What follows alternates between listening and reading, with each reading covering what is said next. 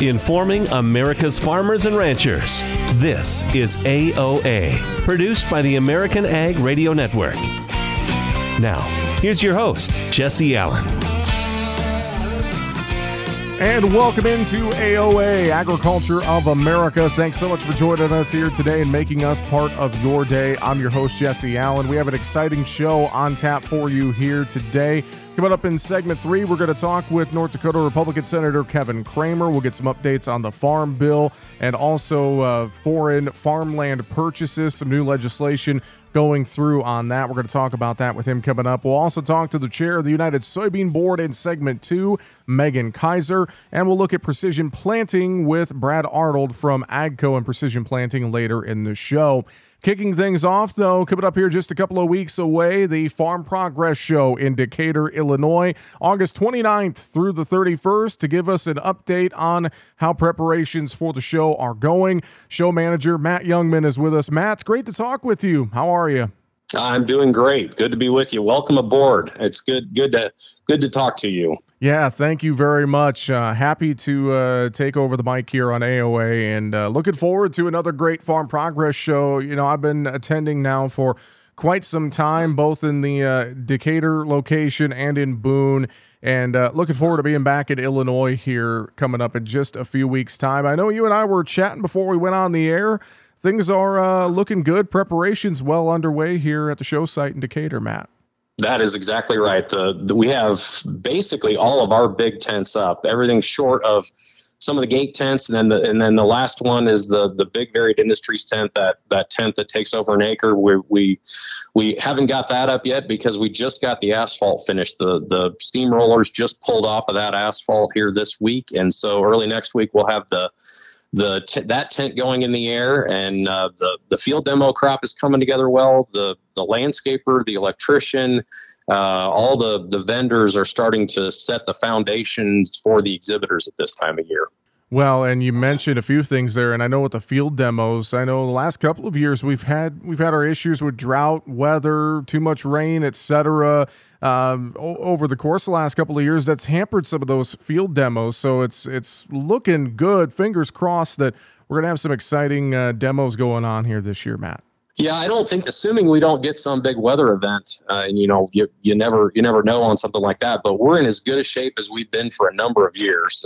That whole project of getting corn ready to harvest at the end of August is always a challenge. But this year, the corn went in the ground in perfect conditions. It was all in the ground by April 14th, and we've had decent heat and just enough rain to get us by to where we can have a good crop out there. And so everything is in good shape.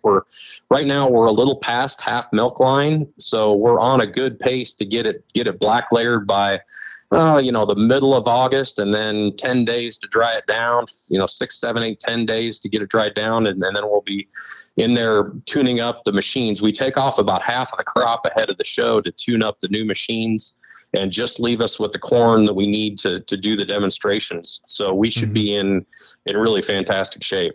Well, what's exciting about all those demos, Matt, you think about the corn harvest, but also a lot of ride and drive opportunities, and then a lot of the new autonomous technology that we're seeing more and more of here throughout agriculture. A lot of that is always on display at the Farm Progress Show. It is, and you're exactly right. All that area is in standing corn right now. So we'll pull that off ahead of the show and maybe run a light vertical till disc across it, and then have a good place to run not only the autonomous machines, which we've got more of those than ever. Raven's coming out with a new product, and you've got Sabanto and Mojo and a couple of others, but you've also got the Rise, which is that flying ATV machine, and then the AI machines, the smart sprayer technologies that are going to be running out there. So there's a whole variety of these things that kind of go in this cool new tech area where all these things are going to be displayed and running. Well, Matt, I don't want this to get lost here as well as we talk, but 70th anniversary of the Farm Progress Show this year. What a feat, what a milestone that is, Matt. It is. You think back to 1953 when the show started, that the progress that was being shown was going from maybe a 2-bottom plow to a 3-bottom plow, and the horsepower and everything else that was associated with that. And now, 70 years later, and you're still having this event, and the technology is on touch screens and autonomous and AI, and just a cool mark in time here that we've been doing this. And there's lots of milestones on this show. It's the 100th year of Farmall, the 100th year of Gleaner.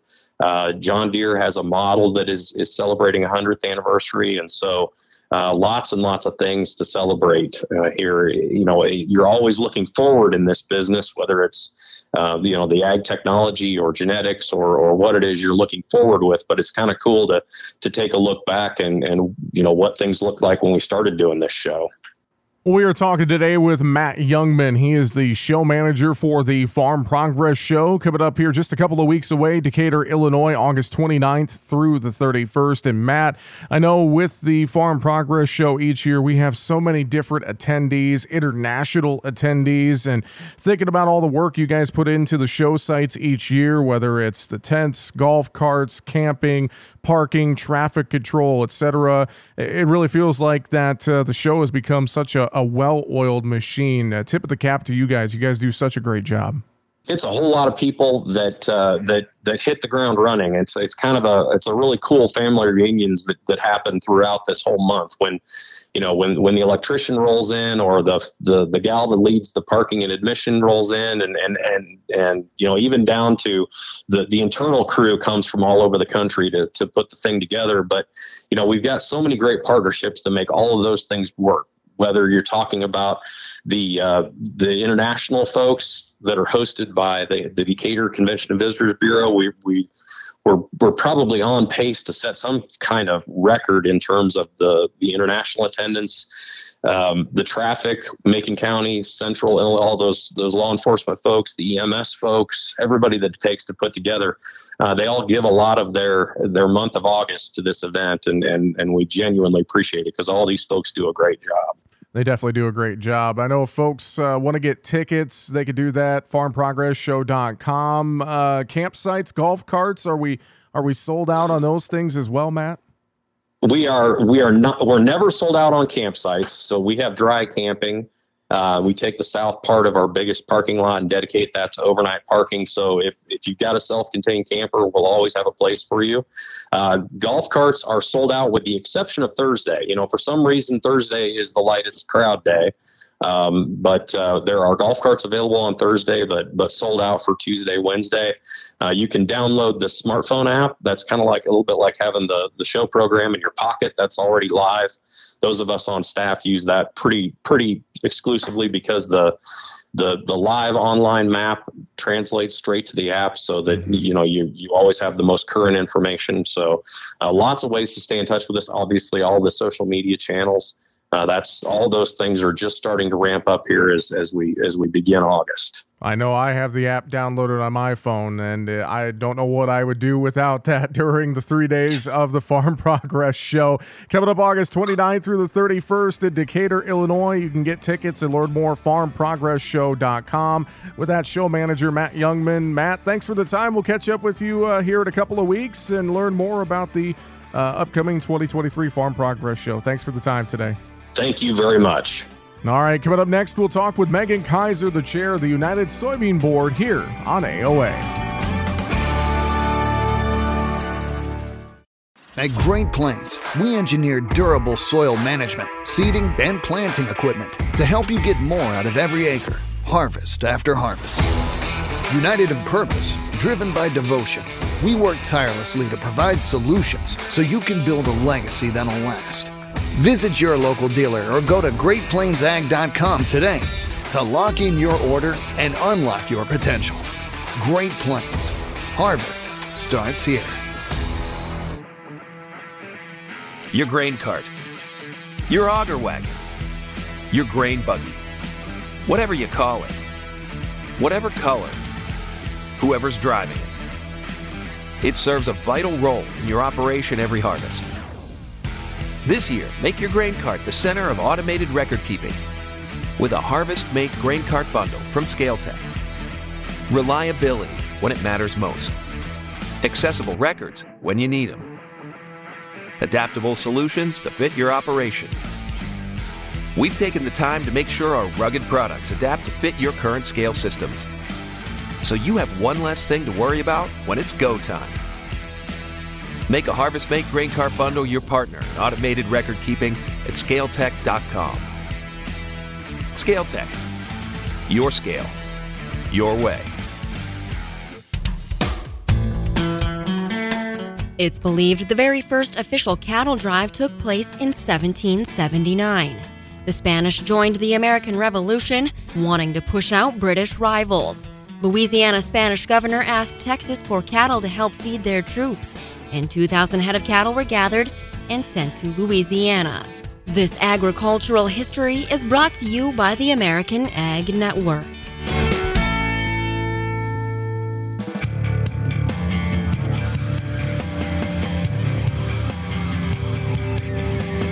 Information America's farmers and ranchers need. AOA. Now, back to Jesse Allen. And welcome back here to AOA, Agriculture of America. Jesse Allen with you. And last week we were able to talk with her just a little bit. We had some technical difficulties, so I wanted to make sure I got her back on the show with us to talk a little bit more. Joining us now, she is the chair of the United Soybean Board. Missouri farmer Meagan Kaiser is with us. Meagan, great to have you back on AOA. How are you today? Wonderful. And I always appreciate the opportunity to talk about the investments that the board is making. Well, and I know last week you talked a little bit with Mike Adams as he was sitting in about some of the things that are going on. And I want to make sure we dive in and talk a little bit more and get us up to speed. I know the July board meeting happened here just a couple of weeks ago in Niagara Falls, and you guys were able to set the budget for fiscal year 24. Can you just tell us a little bit about some of the key points that you guys had there during the meeting here just a couple weeks ago? Yeah, so, we passed a budget which invests $191.5 million over the next year. And so that'll kick off starting October 1st of 2023. And this is our largest budget ever. And, I think with great investment from farmers, that's all of us kicking in 0.5% of the market price per bushel. And so all of us are putting in, pennies and dollars and then receiving in a return on our investment of $12.34 for every dollar that we invest. And so that's putting in a lot of money, resources together at $191 million. And for that, where are we investing, I guess is the big question. I want to make sure that farmers know that collectively we're able to invest in things that, individually we couldn't do. And so examples of that are in the infrastructure and connectivity area. On the supply side, we're engaging in direct road, rail, and river markets so that more organizations can continue to gain momentum for funding research in U.S. infrastructure improvements. In demand, we're identifying and addressing infrastructure and logistical constraints that are limiting market access. And so we're also putting in a big emphasis on exploring innovative soy-based materials and recycling and new processing technologies for soybean oil and meal. One of our big wins in infrastructure and connectivity in the past has been, investing in the research that enabled the dredging of the lower Mississippi and how that, all of us farmers know how important basis is to our bottom line. Mm-hmm. And so that's one way that, when we talk about research, that doesn't sound very tangible or exciting, but the planning, engineering, and design that really has a big impact on our infrastructure and our basis to our bottom line. It's all really tied together. And so that's been a big focus for us. In health and nutrition, again, on the supply side, we're looking at plant and soil health and nutrition. And, what are the tools that are really important to farmers to be able to have, unbiased testing and be able to have those resources. So, when we look at tough weather conditions and replanting and timing, application all of those things are research investments that we've done in the past that farmers have access to through our Soybean Research Information Network. And so you can go online and find out the answers to those things as we're trying to make timely decisions. And then, of course, our export, we work with more than 80 countries through the U.S. Soybean Export Council. Yeah. To differentiate U.S. soy in the global marketplace. And so our export promotion has been a major area that farmers invest in on the demand side. Well, and Meagan, I know there's been a lot of attacks against checkoffs here recently and bills in Congress trying to look at, transparency of checkoffs or however you want to put it. There's some folks that are kind of attacking not just, say the soy checkoff, but they're attacking beef and pork, et cetera, et cetera. And I think it's important, and you kind of mentioned this too, is letting farmers know, letting the public know, where these checkoff dollars are going, how are they spent? And you hit on so many key things here just on the soy side that you guys are investing in. Yeah, I think, obviously the checkoff board, we don't do anything with any kind of lobbying or any work with Congress. We leave that to our friends at the American Soybean Association. So just want to make sure that's clear up front. No checkoff dollars used for lobbying. And so I think what's important to me as a farmer and that I find so motivating as being a member of the board is that we are kind of at the whims of decision makers, of commodity markets. So often farmers are just we're price takers, and weather happens to us. Commodity markets happen to us. But here we are at the board, and we are able to look at what are points that we can leverage that collectively we do better. And, I couldn't have an investment in research and development at a farm level in the way that, the entire board can leverage these funds. I couldn't find those key points in our transportation system that really have huge returns on investment for us just to break down those barriers of access. And so it's this idea of that we all know that when we do something collectively, we can have a bigger impact. As chair of the USB, I find it incredibly important that things are transparent. We have a large board of directors, 77 farm directors that are all volunteers, myself included, that are working to make sure that even though we have this incredible investment power, that every single dollar is used appropriately. And so we do all sorts of audit and evaluation of every dollar. We're overseen by the United States Department of Agriculture. And we take that very seriously. We know that when there's a lot of funds at our use, that every dollar matters. And so you'll find directors, even with this kind of investment power, to say, I think that's just too high. I don't think I can go home and tell my neighbor that we did that. But on the flip side, more importantly, and more often, farmers say, I'm proud to go home and tell my neighbor that we made these connections with other audiences, or that we had this kind of impact on the planet through our work of, bio-based products or drop-in replacements like renewable diesel or sustainable aviation fuel. We farmers have a lot to be proud of. It's because of our investment over the last 30 years in the checkoff that we've been able to develop, biodiesel and now renewable diesel and sustainable aviation fuel.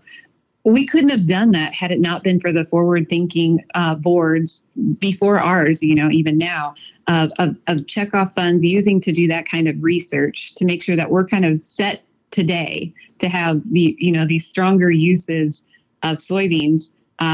We really do kind of sit on the shoulders of giants, but it was because we were able to work collectively and make those investments that we were able to take some risks and say, I wonder, what if, let's try, and I think we're all better for it. So I'm a big believer. I spend a lot of time working and volunteering for the checkoff, but I think it really sets our entire agriculture future to be stronger.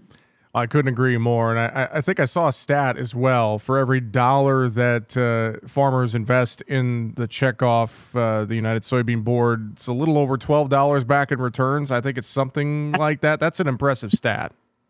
It is, so if you gave me $1 and I gave you $12.34 back, it's a good deal. You keep doing that. That's a huge return on investment. It definitely is. Yeah. We're always trying to push it to be higher and stronger too. Well, Meagan, we appreciate a little time and insight. Before I let you go, I know things in Missouri, you guys have been dealing with plenty of drought here so far this growing season. I got to ask, how are the crops looking around your area? It's been pretty touch and go, but I will say it is a story of the resilience of the U.S. soy production and the fact that we're a big country, and so there's been rainfall in lots of places. Our farm has been on the short side this year, but we're still hanging in there. So we'll see at harvest how really bad it is, but so far we're still in the game. Well, that is at least good to hear, and hopefully things stay in the game there as we go through the rest of the growing season. Folks can learn more too online, unitedsoybean.org. With that, the chair of the United Soybean Board, Meagan Kaiser. Thanks for joining us here on AOA today, Meagan, and we'll look forward to talking to you again real soon. Thank you. And once again, great to have her back on the program. Meagan Kaiser, the chair of the United Soybean Board, joining us here today. All right, coming up next here on AOA, we are going to talk with North Dakota Republican Senator Kevin Cramer. We saw the National Defense Authorization Act passed in Congress here last week, and it included some amendments surrounding foreign investment in U.S. farmland. We're going to talk about that. We're going to get an update on the Farm Bill. We're going to get this thing done in time by September 30th or not. We'll ask those questions with Senator Kevin Cramer from North Dakota. Coming up next, back with more AOA right after this.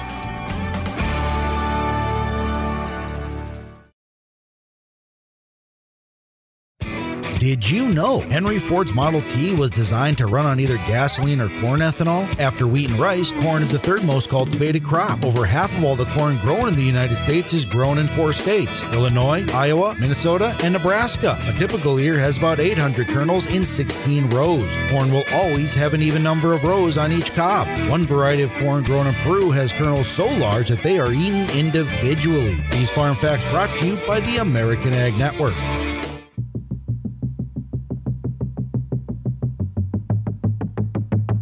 Informing America's farmers and ranchers. AOA. Now back to Jesse Allen. And welcome back to AOA. Joining us now here on the program, pleased to have with us North Dakota Senator Kevin Cramer is on the show with us here today. And Senator Cramer, it's great to talk with you again. I hope you're doing well. Well, it's always great to visit with you, Jesse, and I'm doing fine, thank you. I'm doing especially well since we wrapped up our work last week with the Defense Authorization Act, and that means 5 weeks outside of Washington, D.C. A lot of us go home, and I'm in Bismarck today and glad to be home. Well, happy to have you on the show with us here while you're home there in Bismarck and making time to join us. And you mentioned the passing of the NDAA, the Defense Authorization Act, out of the Senate. And I know that included a couple of amendments looking at foreign investment in farmland and limiting that. I know a lot of this conversation tied to the issue of the Fufeng corn milling plant that was stopped near Grand Forks that I know we've talked about that before. Get us up to speed on the passing of NDAA and those amendments that were in there as well. Sure. So the NDAA, the National Defense Authorization Act, is something that we pass every year. It's passed out of the Senate 63 years in a row, and so far it's always gotten through the entire Congress and passed by the President. That's what authorizes, obviously, for another year, all of our military priorities and funds our military. The two amendments that you're talking about one deals specifically with agricultural investments by foreign persons and businesses, particularly from countries, specifically from countries that are deemed as adversaries, which of course includes China. And what it does is it help prevent national security risks like the Fufang investment you talked about in Grand Forks from ever happening. There's another bill, and I'm happy to get into more of the details, but there's another bill that Senator Cornyn introduced that I was a co-sponsor of that establishes a process that would be led by Treasury in coordination with the Department of Commerce that would require U.S. firms to notify the Department of Treasury when participating in certain covered activities in countries of concern. And what that means is that deals with outbound investments. And while outbound investment, that is to say, a U.S. investment in foreign countries, isn't nearly as concerning to me as inbound investments by adversaries, nonetheless, there needs to be some things that need watching there as well. But the First Amendment that I talked about relating to China's influence by purchase of farmland and agricultural assets, not just farmland, agricultural businesses as well, was introduced by Senator Rounds. And that is more directed at the Fufang example, and to the point where Senator Rounds, in introducing the amendment on the floor, because this was a floor amendment, by the way, important distinction over the several hundred amendments that we passed in the committee. I happen to serve on the Armed Services Committee as well. This was an amendment that was brought to the floor and was passed. That one was introduced by Senator Rounds. Mm-hmm. Well, a lot of things there. Obviously, not only looking at that investment in farmland here and putting a stop to that with adversaries, but as you mentioned, the outbound investment, and it feels just like looking for a more transparency, so to speak, on that side of it.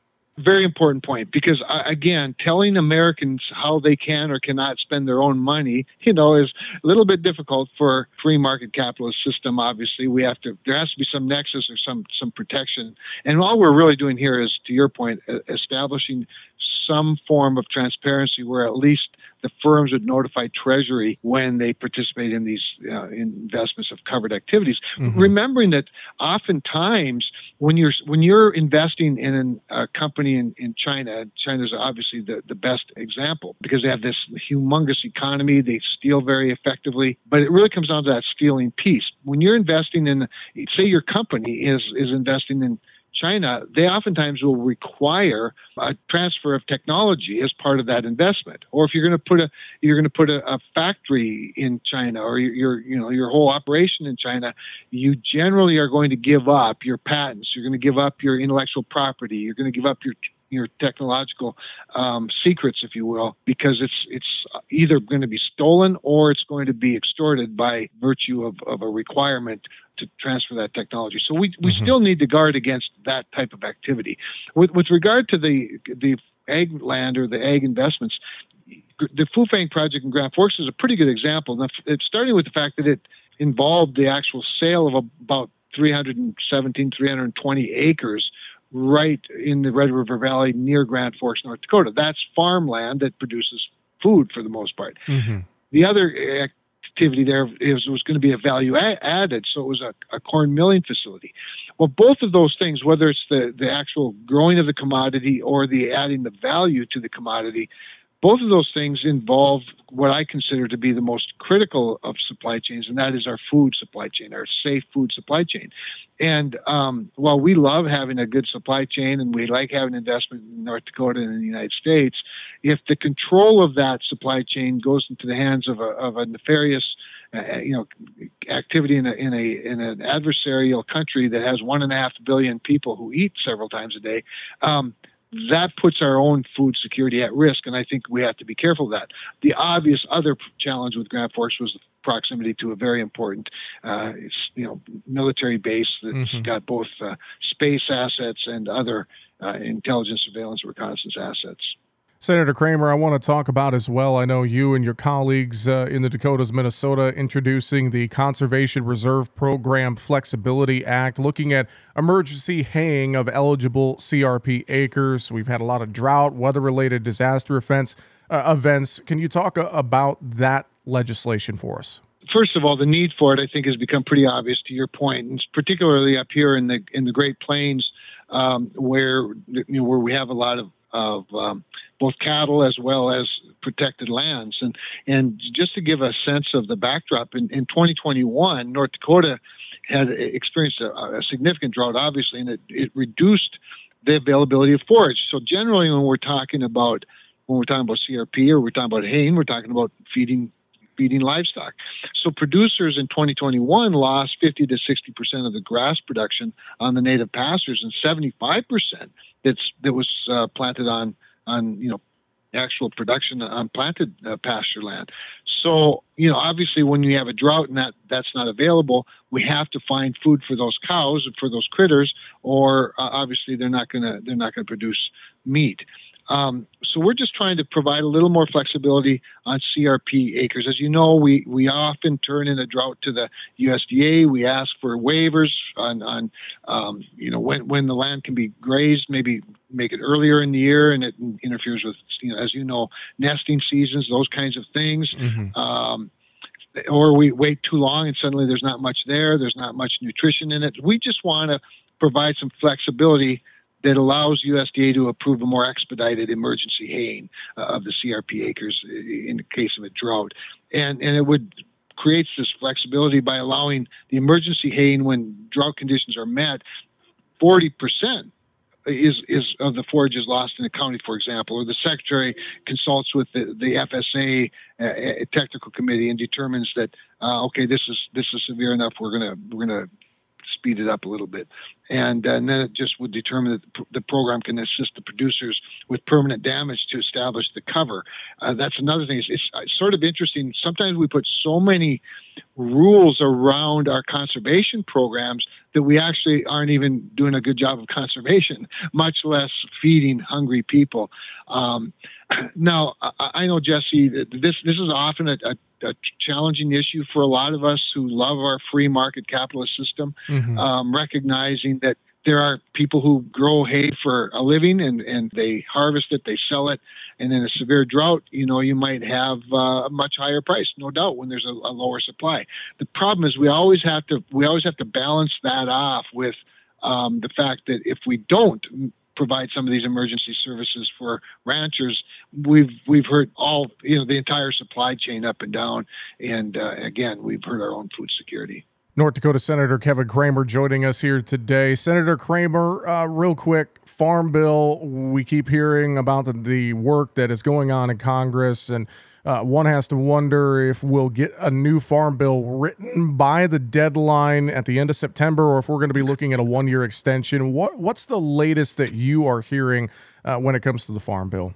So, Jesse, you teed it up so beautifully, because that's always the question. Are we going to get it done by the deadline, September 30th, or are we going to have a one-year extension? To which I will tell you, I don't think either one of those things is going to happen, which I think is the best of that we're going to be able to do, and that is this. And just so you all know, I want to confess my my ever-changing goalposts here, because there was a time when I was pretty certain we were going to do a one-year extension. Then there was a time when I thought, hot dog, we're getting some momentum here. The parties are all talking. G.T. Thompson, the chairman over in the House, and Debbie Stabenow, the chairman in the Senate, and John Bozeman, the ranking Republican in the Senate A Committee, John Hoeven, and all the others. They're all talking. I talk to all of them a lot.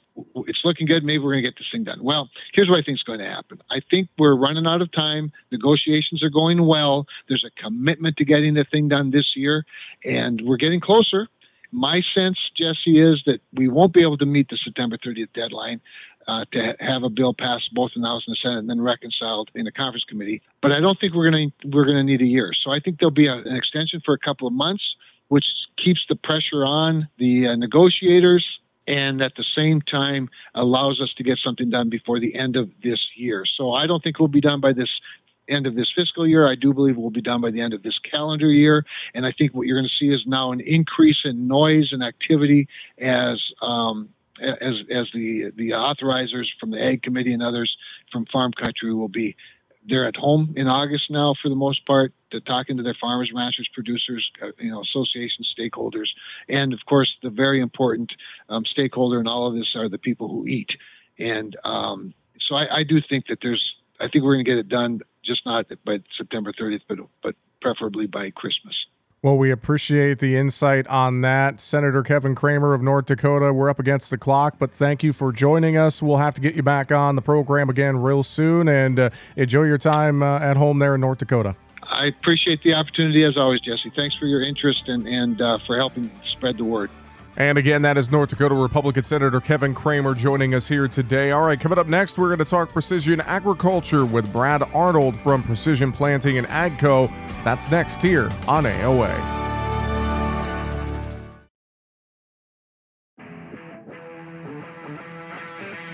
Your grain cart, your auger wagon, your grain buggy, whatever you call it, whatever color, whoever's driving it. It serves a vital role in your operation every harvest. This year, make your grain cart the center of automated record keeping with a Harvest Make Grain Cart Bundle from ScaleTech. Reliability when it matters most. Accessible records when you need them. Adaptable solutions to fit your operation.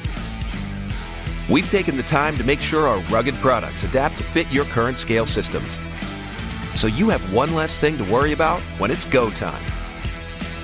Make a Harvest Make Grain Cart Bundle your partner in automated record keeping at scaletech.com.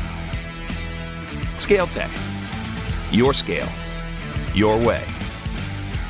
At Great Plains, we engineer durable soil management, seeding, and planting equipment to help you get more out of every acre, harvest after harvest. United in purpose, driven by devotion, we work tirelessly to provide solutions so you can build a legacy that'll last. Visit your local dealer or go to GreatPlainsAg.com today to lock in your order and unlock your potential. Great Plains. Harvest starts here.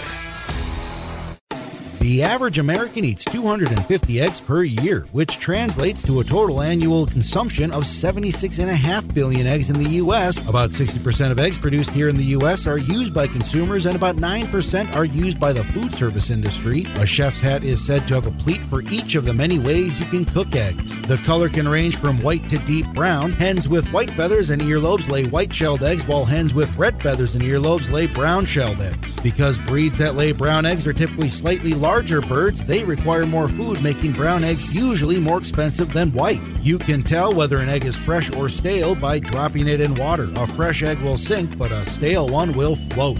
Eggs also contain all the essential protein, minerals, and vitamins, and egg yolks are one of the few foods that naturally contain vitamin D. And eggs are also good for your eyes because they contain lutein, which helps prevent age-related cataracts and muscle degeneration. These farm facts brought to you by the American Ag Network.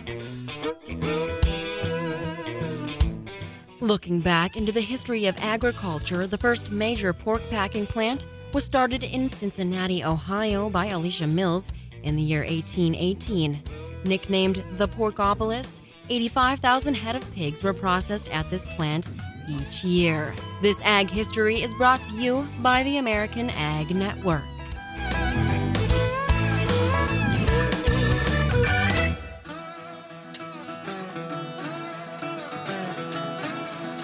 Keeping America's farmers and ranchers informed. AOA. Now back to Jesse Allen. Well, today we're going to catch up and talk a little bit about how precision agriculture is evolving and supporting our farmers across the country. And here to help us have that discussion, we welcome in Brad Arnold, Senior Vice President, General Manager of AGCO's Precision Planting. And Brad, it is great to have you back with us. I hope you're doing well. Doing great, Jesse. Good to be with you. Thanks for the time. Let's jump in here. And, obviously, Brad, there is just a growing demand for new technologies in agriculture. Can you explain just the overall boom that we've been seeing in ag tech here over the last few years from your perspective? Yeah, your question is the reason I'm in this business. Farmers, in my opinion, are the highest risk entrepreneurs that I know. And you go back to the original farming, there's just way too many variables that are outside of a farmer's control. Certainly a lot of them, due to nature, but many of them still are the fact that machines don't perform consistently. And certainly as well, the environment that farmers are performing the task in, whether it's planting, spraying, harvesting, is constantly changing as well. And so those variables need to be measured. And the more accurately we can measure those things, the more we can control for them. So there's no limit, honestly, an opportunity for folks that are in precision ag trying to solve problems for farmers today. Well, I know with AGCO's precision planting side, there's a lot of focus from you guys on seeder and sprayer solutions, along with certain combine solutions as well. Can you talk about some of the highlights that you guys are working on right now, or that you already have available for farmers? You bet. I'll hit just a few. I think most folks are familiar, obviously, with the name. We've been in planting for years, but we're focused and have been focused for the last number of years about bringing value and bringing precision solutions all the way around the crop cycle. So we're now able to provide much better visibility and control of machine performance, not just on planters, but on seeders, combines, now even on sprayers, strip till machines, and even granular applicators. So one example of that is our Symphony nozzle. And that's a new smart nozzle that we're bringing out later this year. This is really going to bring sprayers, 30 years forward into the future by being able to control rate and droplet size, irregardless of whether I'm coming around curves or adjusting my sprayer speed throughout the field. We'll always have a consistent rate, consistent droplet size, which with many of the active ingredients that we have in play today, farmers really, really need that. And so we're excited about that product. Something we just launched last week, actually, at a farm show in Canada is called Clarity. And this is going to be a new solution, not just on seeders, but also on strip till rigs, as well as dry fertilizer applicators. That's going to bring row by row product magnitude, not just blockage, right? Mm-hmm. It's flowing or not flowing, but product magnitude that reflects populations or rates applied for the various products that are put through those machines, all seen through the 2020 display. Not only product magnitude, but also row by row variance. So it's going to allow a farmer to manage their seeder, their strip till rig, their dry fertilizer applicator in a much more precise way, even in those smaller grain areas. So super excited about these. These both also extend the value of our Gen 3 display by not just having it in the planter tractor, but really all the way through the crop cycle. And the way we approach all these solutions, Jesse, as you know, is through a retrofit approach. So we're able to extend the value, not just to that Gen 3 display, but also the machines that the farmers already own, because you don't have to buy a new platform, a new machine in order to access the technology, because it's a retrofit application of the tech. So. Well, and that's a great point you bring up, and I was going to ask you about that as well. Is I would imagine a lot of our farmers who are listening in right now probably already have some of their equipment retrofitted with some of the new technology that Precision Planting has come out with here in the last few years. Or if they don't, they're probably looking at doing so. And I just have to think that that's got to be your continued mission with Precision Planting, is helping farmers kind of make their jobs a little bit easier. Right, Brad? 100%. That's, we both offer our solutions as a retrofit. So you can try the technology to see if it solves that one problem, right? And that's how farmers mostly come into our family. They've got one problem they know they have. We've convinced them of it. So they'll buy a piece of technology from us that helps solve that problem. They get confidence that the ROI is there. Farmers hear every day, hey, this is going to have a payback. Well, they want you to prove it to them. So once we do, they have confidence that our value is there. It's easier for them to just extend the technology by solving more problems on their planter from Precision Planting in that same retrofit approach. And so by being able to do that, again, on any color of machine, in any year or vintage of machine, really we're the only ones in the industry that are providing farmers in a consistent way, across the crop cycle. So we feel like it's a great position to be in. Brad, any final thoughts? Anything else you'd want to share? I mean, what's your thoughts? What's the future look like here for Precision Planting? What's the precision ag kind of looking like? I mean, any final thoughts? Anything else you'd want to share with us today? I may just hit on Precision Planting is certainly a big piece of my responsibility, but JCA and Headsight are also parts of my responsibility. Headsight's got great harvesting solutions, including header height control, row guidance for combines, particularly in corn. But one interesting one, we just had a media day, investor day as well, 2 weeks ago in Kentucky, where we demonstrated our first proof of concept from JCA. That's an autonomous grain cart concept. JCA we acquired about a year ago, and so they're working on helping us bring autonomous solutions all the way around the crop cycle so that we can address the labor shortage issue that farmers are having as well. So there's never a slowdown in our business, Jesse. We got all kinds of stuff going on. We're super excited about it and excited to be a part of helping farmers get better every day.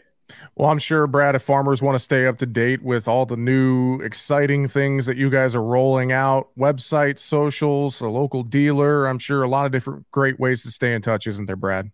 Yeah, you bet. The best place is our website. That's the one point you can access all the things you just mentioned. Precisionplanting.com. You hit our dealer locator, find a dealer near you. All of our social channels are at the bottom of the website there. So, and if you want, give them my cell phone number. We'll get it set up, Jason. No problem, man.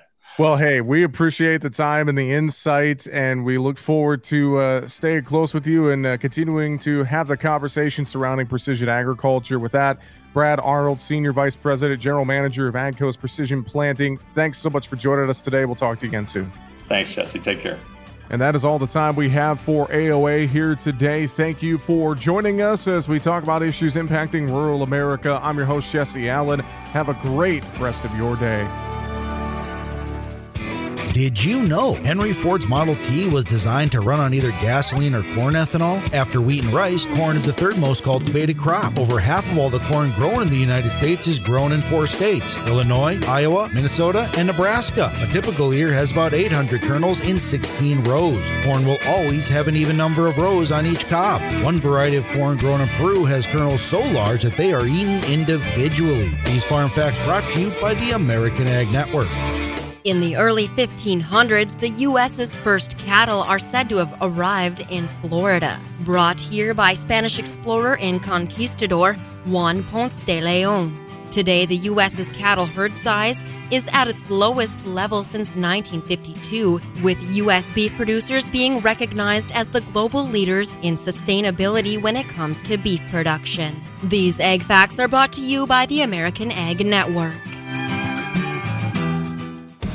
The archaeological record suggests that wheat was first cultivated in the regions of the Fertile Crescent, also known as the cradle of civilization, around 9600 BC. The Roman goddess Ceres, who is deemed protector of the grain, gave grains their common name today, cereal. Wheat is the primary grain used in U.S. grain products. Approximately 3/4 of all U.S. grain products are made from wheat flour. The first bagel rolled into the world in 1683 when a baker from Vienna, Austria, was thankful to the King of Poland for saving Austria from Turkish invaders. The baker reshaped the local bread so that it resembled the king's stirrup. The new bread was called Bugel, derived from the German word for stirrup. Ancient traditional tortillas were made from ground corn by Mexican natives as long as 2,000 years ago. However, flour tortillas only started to become popular in the 19th century. More types of foods are made with wheat than with any other cereal grain.